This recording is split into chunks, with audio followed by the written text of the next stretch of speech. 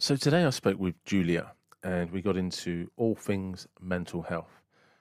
And Julia is a mental health first aider. And she explains what this means, what she does, and how it can be of great help to other people.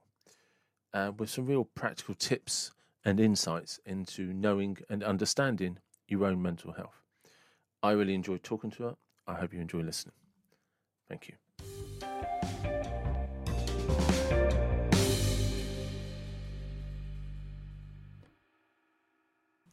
Good afternoon. Welcome to the David Watson podcast. How are you?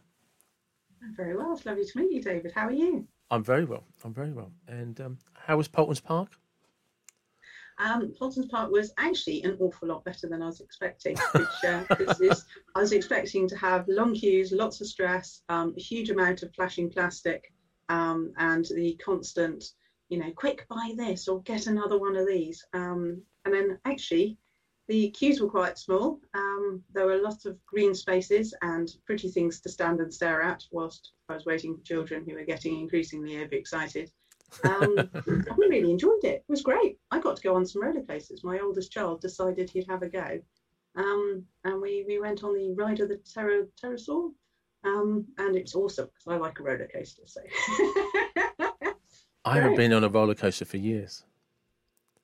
Yeah, I have to admit, you lose the kind of swing of it. I quite literally came off feeling a bit sick. The adrenaline was amazing. I was like, this is why I used to do it. Yeah. I don't think I've been, I think it's about 98, 97, 98. The last one I can remember going on is the Nemesis at Alton Towers when it first came out.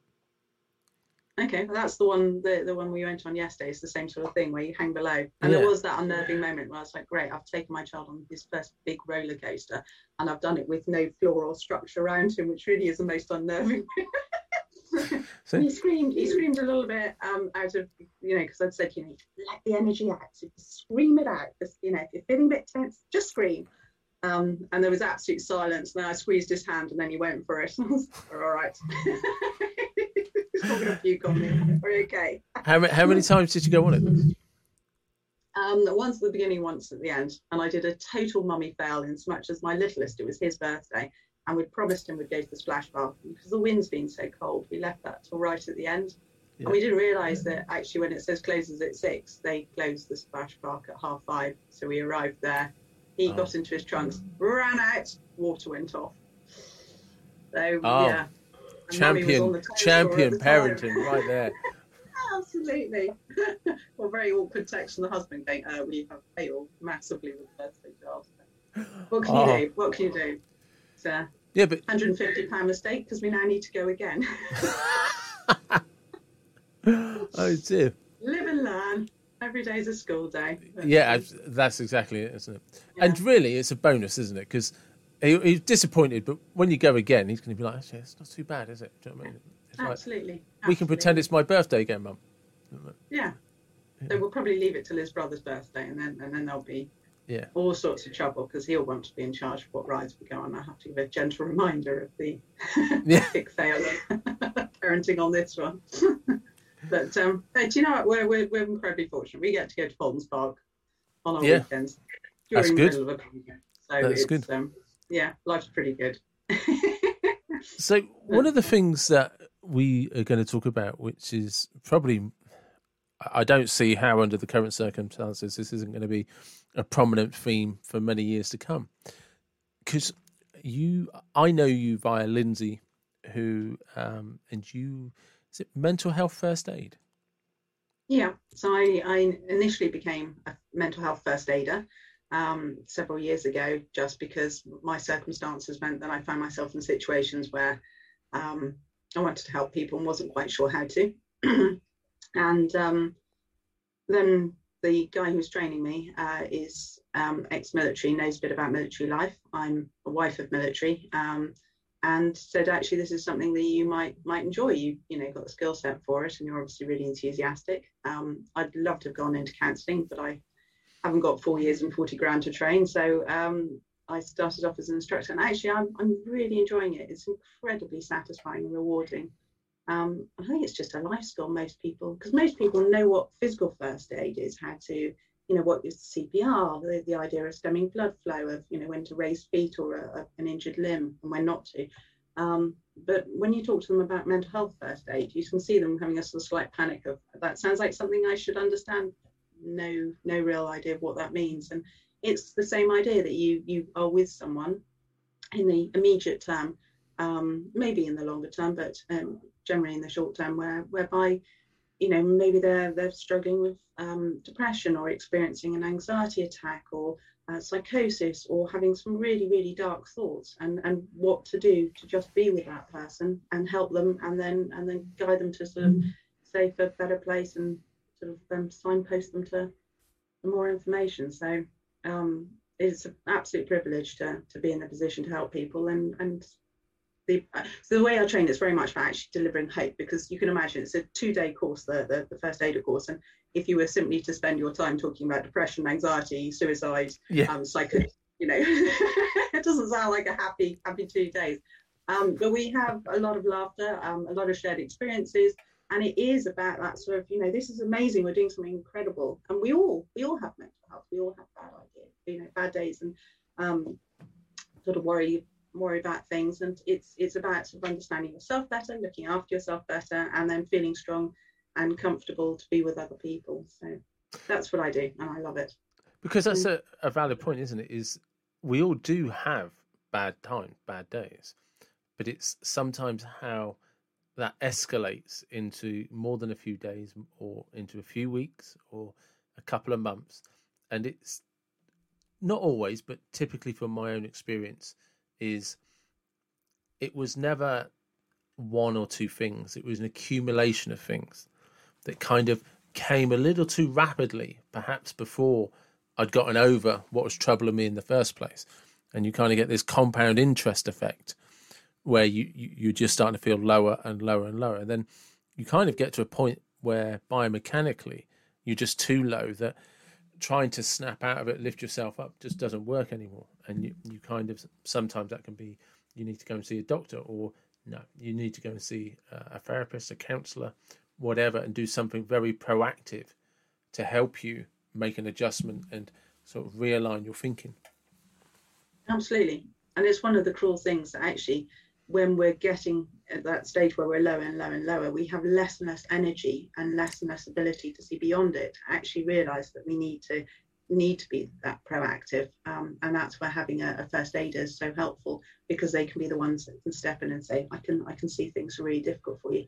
Let me be the one to help you make that call, or depending on where you're in. Because for some people, they're just simply getting out of bed becomes such a monumental struggle.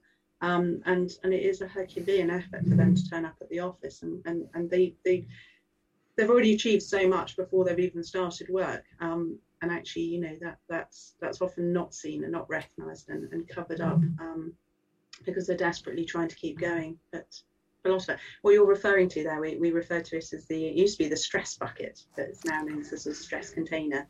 Alistair Campbell did a programme a couple of years ago with BBC, where he talked about depression, and that was one thing he went, I get that, I really understand that. We have this sort of container which can be quite big depending on how supportive our life has been up to that date, or had a really tough sort of childhood, can be quite small, and all those stresses keep coming in and it just gets to the stage where, and it does sort of feel, so I think we've all had moments where you're just like, surely nothing else can go wrong. And something else, it might just be that the car breaks down, or the MOT bill comes back and twice as big as you thought it would be, but it's just one more thing that you just, it's a proverbial bag. But that's it, isn't it? It is the cliche of the straw that broke the camel's back. I mean, the irony always with cliches is we don't quite understand what that means, and it's just like, look, it's that simple. The camel was carrying a ton, but one piece of straw was one piece too much. And that's what it is for all of us, is that when these moments come, it's just like the rain pour effect. It just, and like you say, you have that container, and regardless of who you are or how strong mentally or physically you are, there is a limit to whatever your container can take. And you made a really good point that when you're in this kind of process, the irony, the sad fact of it is you lose energy. When you're feeling happy and positive, you have energy to burn. But the more low you start to feel, the more depressed or down you start to feel, the less your body is able, physically or mentally, to generate the energy you need to actually climb out of the hole. Yeah. And rather awfully, that's where we find ourselves doing all the things that don't really help. We start to look to stay home a bit more, to just, collapse on the sofa. We can't be bothered to cook, so we tend to eat more foods that actually have less properties that are going to, give us that nutrition that we need. And it starts to become a downward cycle. And what has been so heartbreaking is that everything that makes it worse has happened in the last year, whereby it's normally, a friend that would run into you and go, you're all right, and come on, we'll come around to mine for a coffee later. And that sort of natural conversation that might be able to, to realize that it's going to feel pain. Often it'll be more financially stressful, more family members around than they're normally used to, and you get increasingly penned in. And I think the second lockdown has been particularly hard because it has felt, it's been the depths of winter, and it's all felt a little less like there's light at the end of the tunnel. The vaccine's been really helpful, but there's rumours of a potential third, and no, we're not getting rid of masks, and it does just sort of feel a bit like, are we ever going to get there? I mean, if you wanted from, say, 2 years ago, if you would have said to somebody, I want you to write a horror story based on the perspective of somebody with mental health, so that if we're going to do like a mental health type story that wouldn't affect maybe normal people, how would we play this? They'd like, right, we'll have a plague that makes you paranoid. We'll make everyone stay at home. And if you are allowed out, you have to wear a mask. But we're going to shut off all social events, social places. So it's only essentials. And you're not going to let anybody have interaction with each other outside their own immediate household. And everybody'd laugh and say, no, nobody'd believe it. Here we are. Absolutely. Happy anniversary, everybody. Oh, it's heartbreaking. I mean, for those of us who are in a good mental place, it's been tough enough. But for anyone who was struggling to begin with, and that's it. If for anyone with mental health, or were maybe not aware that they had mental health concerns, this would have brought all of it right up to the top. Absolutely. And normally all those services that you'd refer them to ask for support, they're all backed up. So you have individuals who are not sure how they're going to get through today.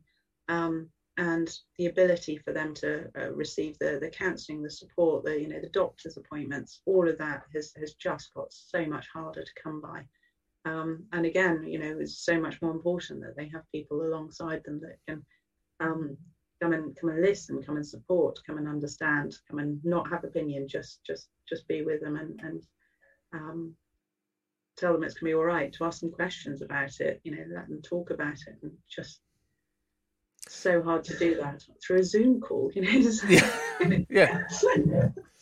But that's one of the most important things about mental health, isn't it? Is letting somebody know that, one, they're not alone, and two, that somebody actually cares about them. It's absolutely the foundation of it.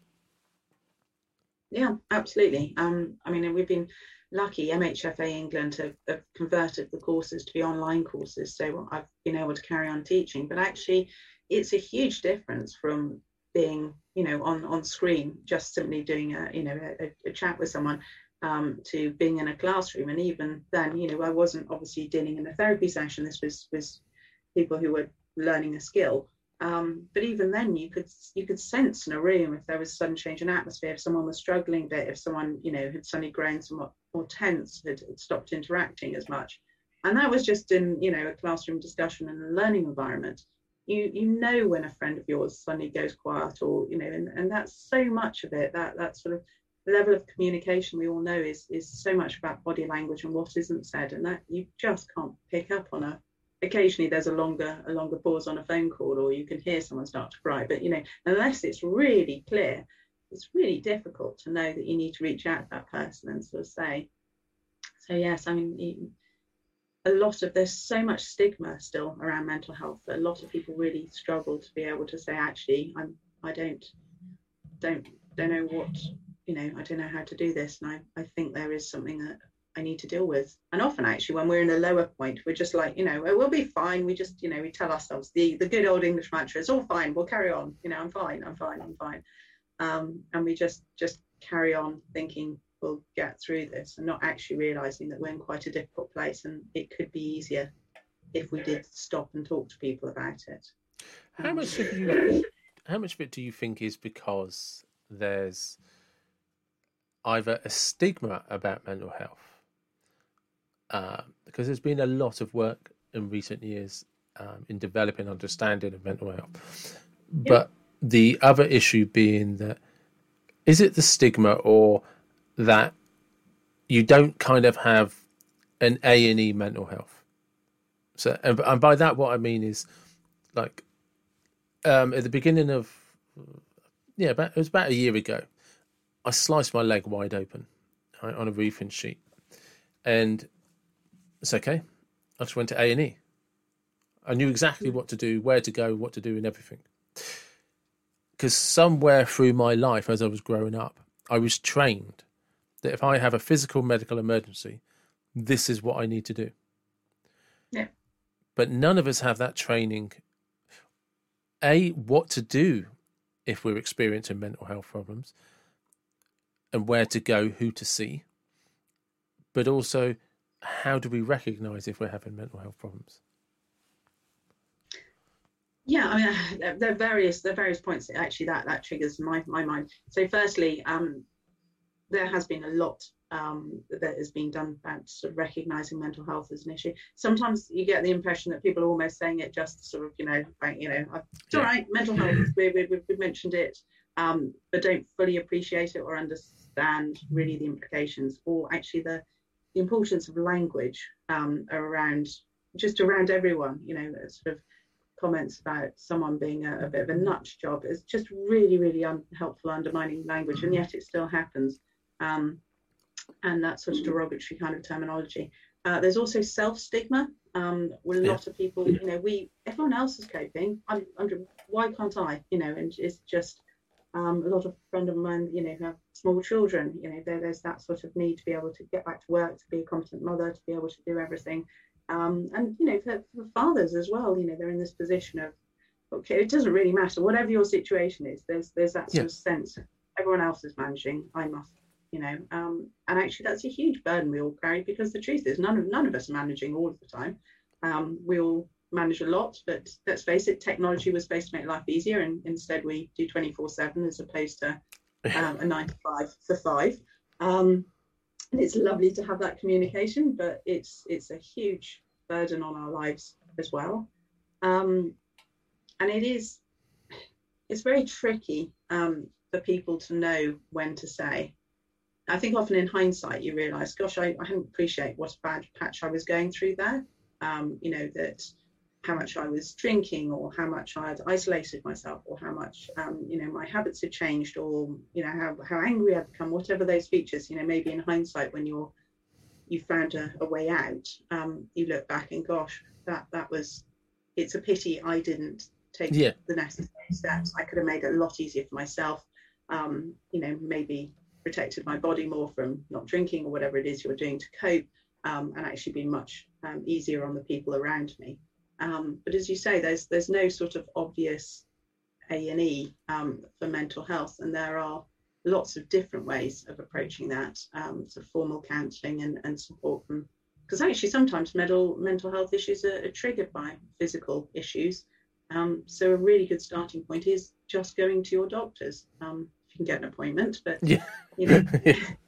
harder now, but a lot of them are incredibly good and adaptive a lot. And actually if anyone out there is struggling with anything, please ring your doctor and be really honest and say, this is not normal for me.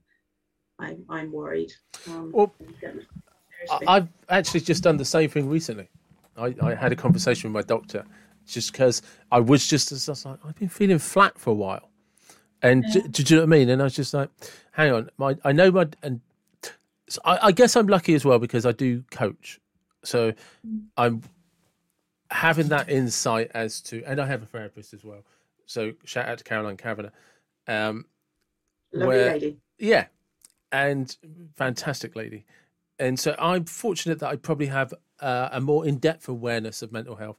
And actually, you were referring to counselling earlier. I actually do have, from 17, 18 years ago, counselling qualification. It's how I kind of started out in some ways. Brilliant. But I never did my hours, just to be clear on that. I passed my first exam and I was like, I'm not doing this now. Went off and did something else. But I realised, it's like, hang on, my diet is good. I exercise almost every day. Why am I starting to feel a bit flat?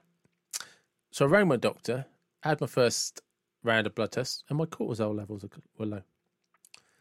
So, and I've got my second blood test later in the week. So if they're still low, there is a physical reason why I'm starting to feel tired and starting to feel a bit low.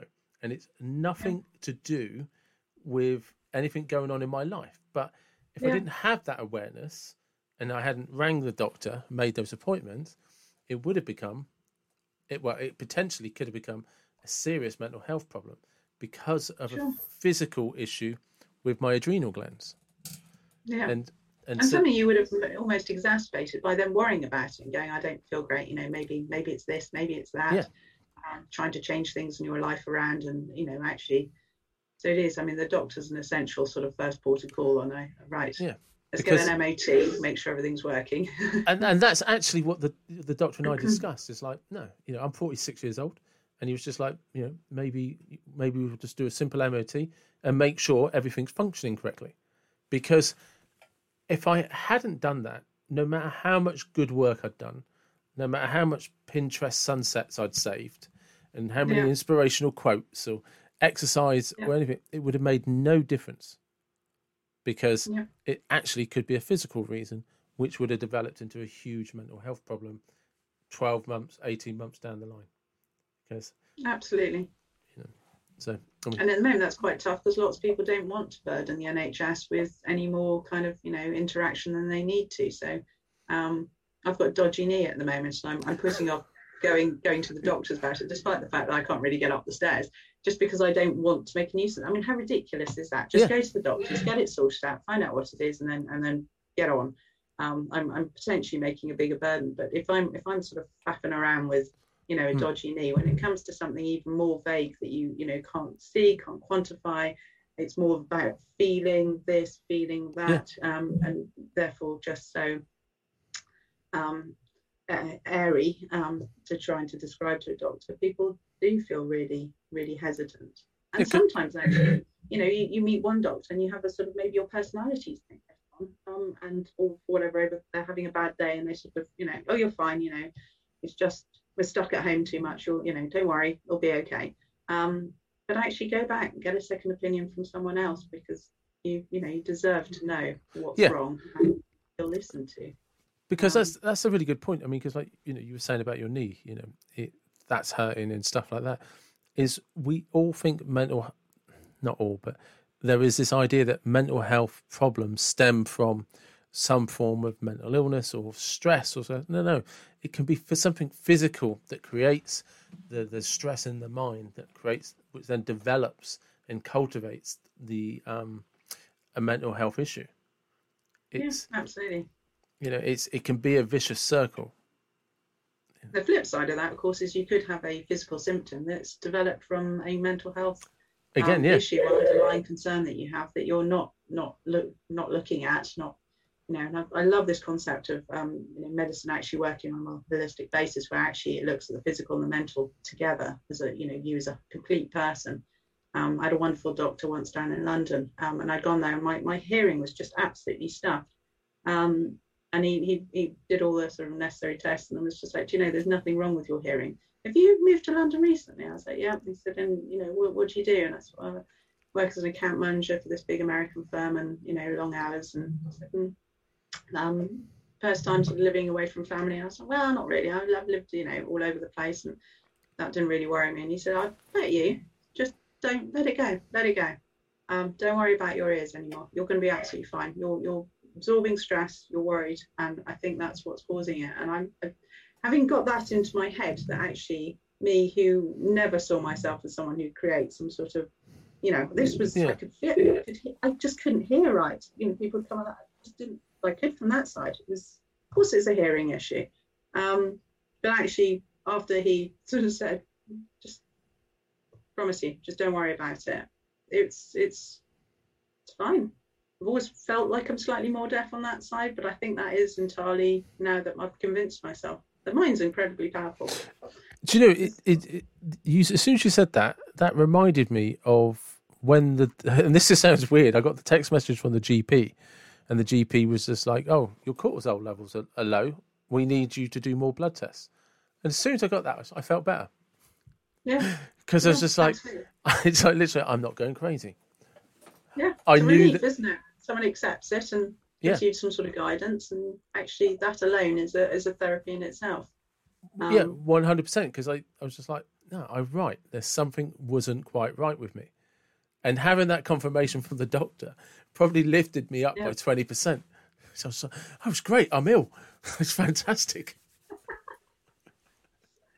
That's what it is. It's a relief, isn't it? And then actually you can adapt and get on with life and let go of the anxiety that surrounds not understanding something, especially about our own, well-being and how we can cope with things. Well, because the mystery can become quite frightening and problematic in itself.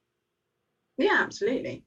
And I was developing this huge issue. So funny, I've not talked about this in years. I was developing this huge issue where whenever we went out, I'd then get sort of slightly fretful. But I won't be able to, we're going to pub, I won't be able to hear anyone. I'd say, oh, it's gonna be rubbish. And then of course I'd get there and I probably couldn't hear anyone because it was a noisy pub. But in my head I was just like, I'm just missing the conversation. Is that I'm still out of it and disconnected, and it's But also, how much of it, if it was your first kind of time living in a city, there was just a whole load of noises. Your brain was just trying to shut out because it just wasn't used to that many different levels of noise. Because I remember when I first moved to London, the thing I still remember is sirens. Yeah. It was constant. Didn't matter what time of day it was. I could always. It probably wasn't true, but I always just felt like I just always could hear sirens. Didn't matter where or when, what time it was, what day it was. When I was in London, just like I'm sure I can just hear sirens. And I only really noticed it when I wasn't in London. Yeah, and that's just like I can't hear any sirens. The absolute silence everywhere else. Yeah, and that must have been a real cognitive overload that I just learnt. Dealt with without kind of realizing that I dealt with it. Oh. Hello? We might have an internet connection problem here. Oh, yeah, there you we are. have the joys. I'm back. That's right. I got to cognitive overload. Yeah, but that's pretty much where it cut out. I just said, yeah. Okay. How much of it is just a cognitive overload, which again comes back to mental health. Mental health is typically some form of cognitive overload. Yeah. Which absolutely. becomes biological in terms of levels of stress, cortisol levels, things like that. Yeah. So, if somebody wanted to, I'm just conscious of our time. If somebody wanted to reach out, how do they reach out to you? I have a website I set up on my own a few years ago under developmentaluk.co.uk. Yeah. And I run regular courses. I have to admit, we're in the midst of renovating a house at the moment, so I've actually put everything on the back burner because I've become a part-time builder. To add to your stress.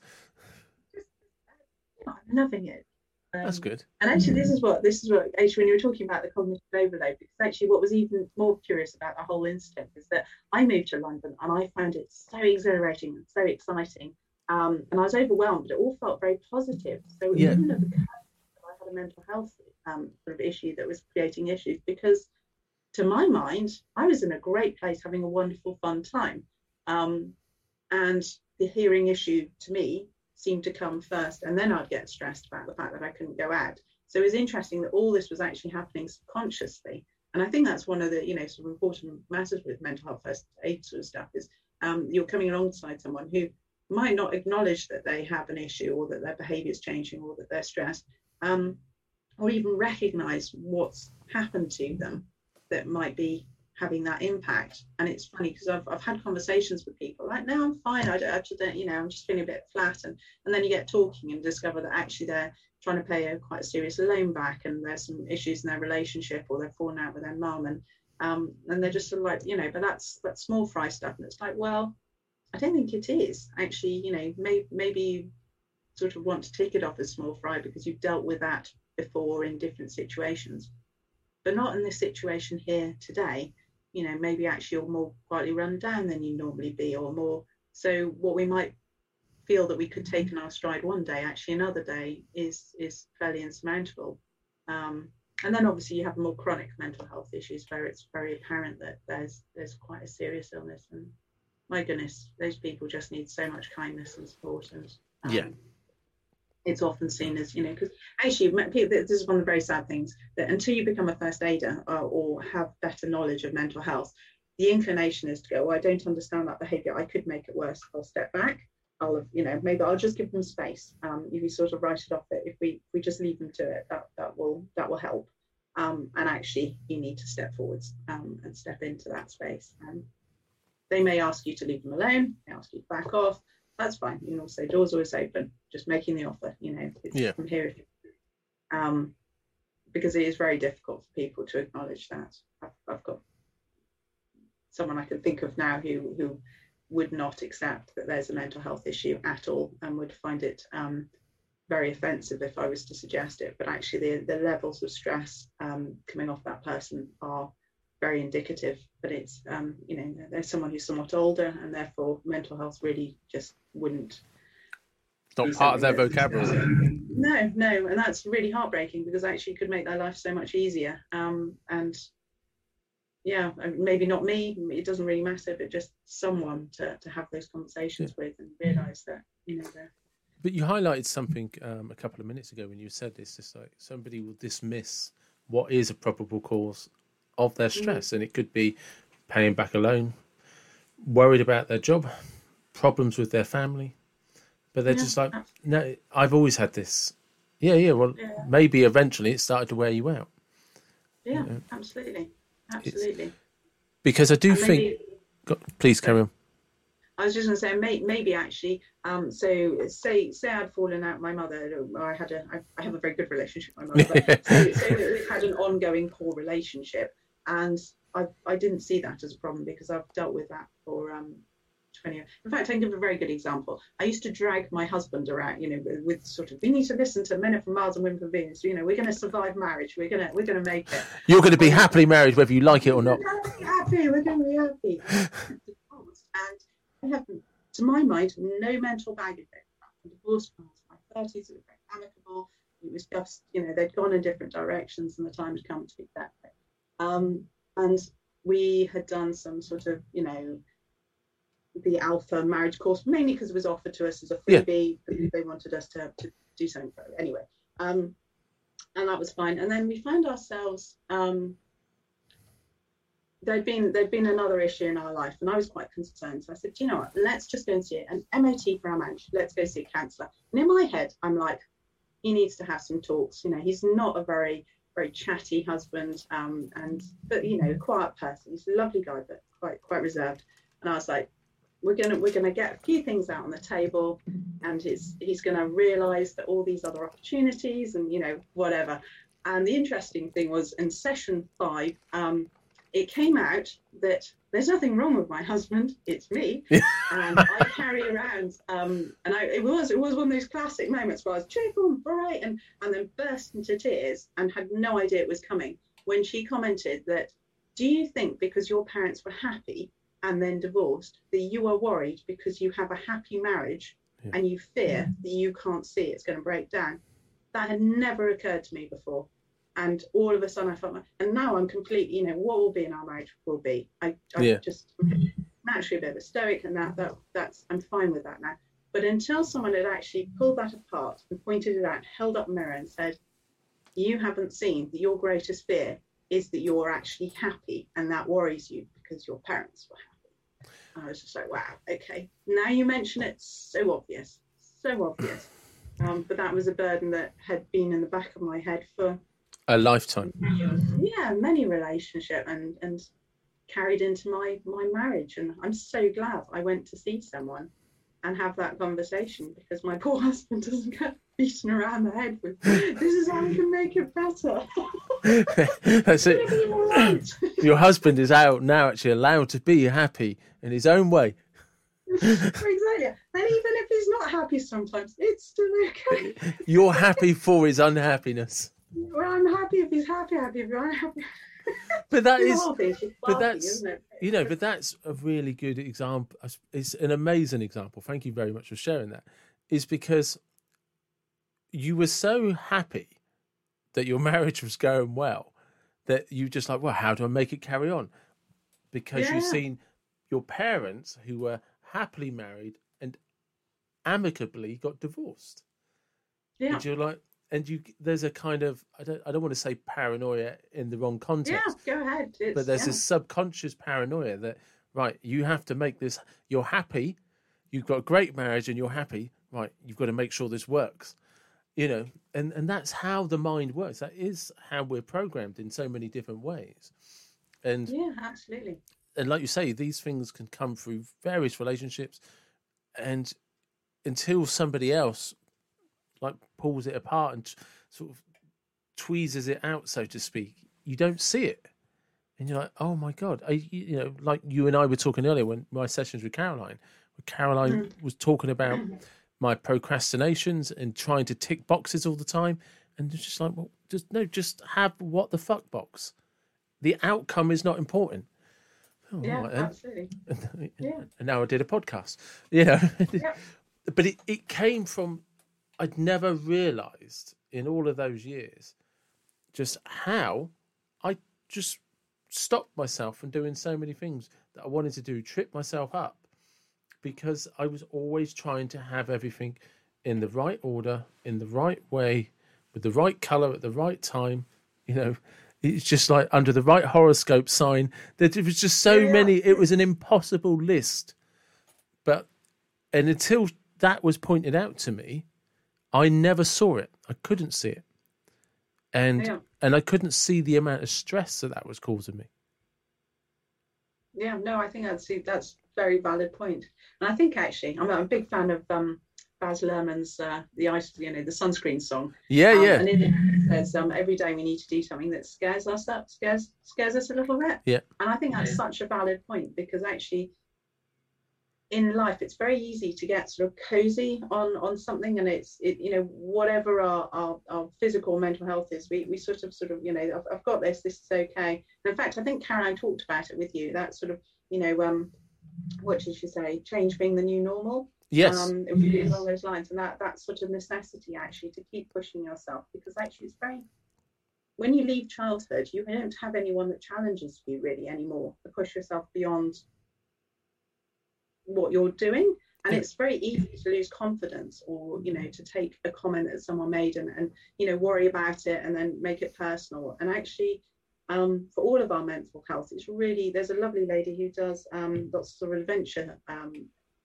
sort of co-steering and things like to overcome anxiety, and it's that concept of pushing yourself and proving that you can do it, and it's going to be all right. And what is the worst thing that can happen? Had the podcast been a disaster, you could have just deleted it, we've done another one, or found something else, or it would have been, as you say, you found something that's really fun and invigorates you and that you really enjoy doing. How brilliant is that? You took a risk, it paid off. You might take another one. You might go, actually, I don't want to do co-steering ever again. But, you live and learn. But it's funny, isn't it? Because I took a risk to do something that I would enjoy. Yeah. And when you word it like that, it sounds like the most ridiculous thing going. So what? The worst case scenario is you were going to enjoy it. Oh, I don't know if I can do this. Have you ever seen a Tim Ferriss video where he talks about? I'll post you the link to put up. It's lovely. He as a young man, experiences an awful lot of suicidal thought, and then worries. Was that the one where he talks about the library book got sent to his home address and his mum rang him? No, it's about him going over to London, and he writes a list about, well, what's the worst that could happen? You know, he could miss a tax letter. He's looking at folding up his business. That was in the 4-hour work week, wasn't it? It could have been. I didn't read the book. I just saw a YouTube snippet because it was something to do with stoicism, and I was researching that at the time. And he then goes on to give this example. So the very worst, scenario, were he to have an episode, he would go somewhere sunny, and he would send a letter to the IRS, about his tax returns for his business, and actually all that he could win. The flip side of that, he sort of does an analysis of almost a pros and cons, but he has a different way of laying it out, what could happen in his life. And it's really interesting that, so often we feel overwhelmed by challenges, even quite small ones. And actually the opportunities that can come out. And this is where, again, I think COVID's got a lot to answer for, but hopefully we will remember what it is like to have that interaction with people, because my mum's got this great saying about, there's a light behind every door, and you just simply need to keep on knocking on doors. And it may not be that first one that gives you the answer you're looking for, but it presents I'm having this lovely chat with you because I had a lovely chat with Lindsay. All of it was because I happened to be at a local thing once, a year and a half ago, where she was doing a talk on something. And it's funny because that day I did manage to make time and I did go out. I am now sitting here talking to you about something I feel passionate about. And absolutely, how great is that? And it is all about just that sort of pushing on the next door, which would never have happened if I didn't start a podcast. Exactly. You took a risk, I took a risk. And it's for those though with a very severe mental illness, I mean, that's a very big step to take, but it's all about that space about moving forwards and just having hope, and hope is really key to it all. It is. Hope is becoming better. And that's a very good place to get close to finishing up. But one of the things I wanted to mention is, because you and I, obviously, as we've been talking, have both come from places of stress. And there's different degrees, varying degrees for everybody. And, there's no one fix for everybody. Everybody comes from a different place. But we are living examples of times when they were very different. And it's like, no, we found a way, we figured a way out. We maintained hope when there wasn't any. And it's, so for anybody who is listening to this, that's probably the most important message from it. It's, we actually, yourself and the work you do, you understand that today is not the day for analysing dreams, initiatives and positive thinking. No. We understand that. We know that you're in a dark place. And today is about just hold on to some hope and see where that takes you for tomorrow. Absolutely. And reach out to anyone and everyone, and let it be known that actually if you're struggling to find that hope, that they need to come alongside you and give you that hope. And go to a doctor and then insist on there being a proper, because that doctor may be rushed or busy at the moment, or may not understand because it's a Zoom connection, but it is really important, and you're worth it. So it's so important to make that step forwards and get that support, because it just doesn't need to be that bad. There's so much beauty and opportunity out there. There is. There definitely is. Yeah, absolutely. And that's a great place to... My name's William for today. Yes.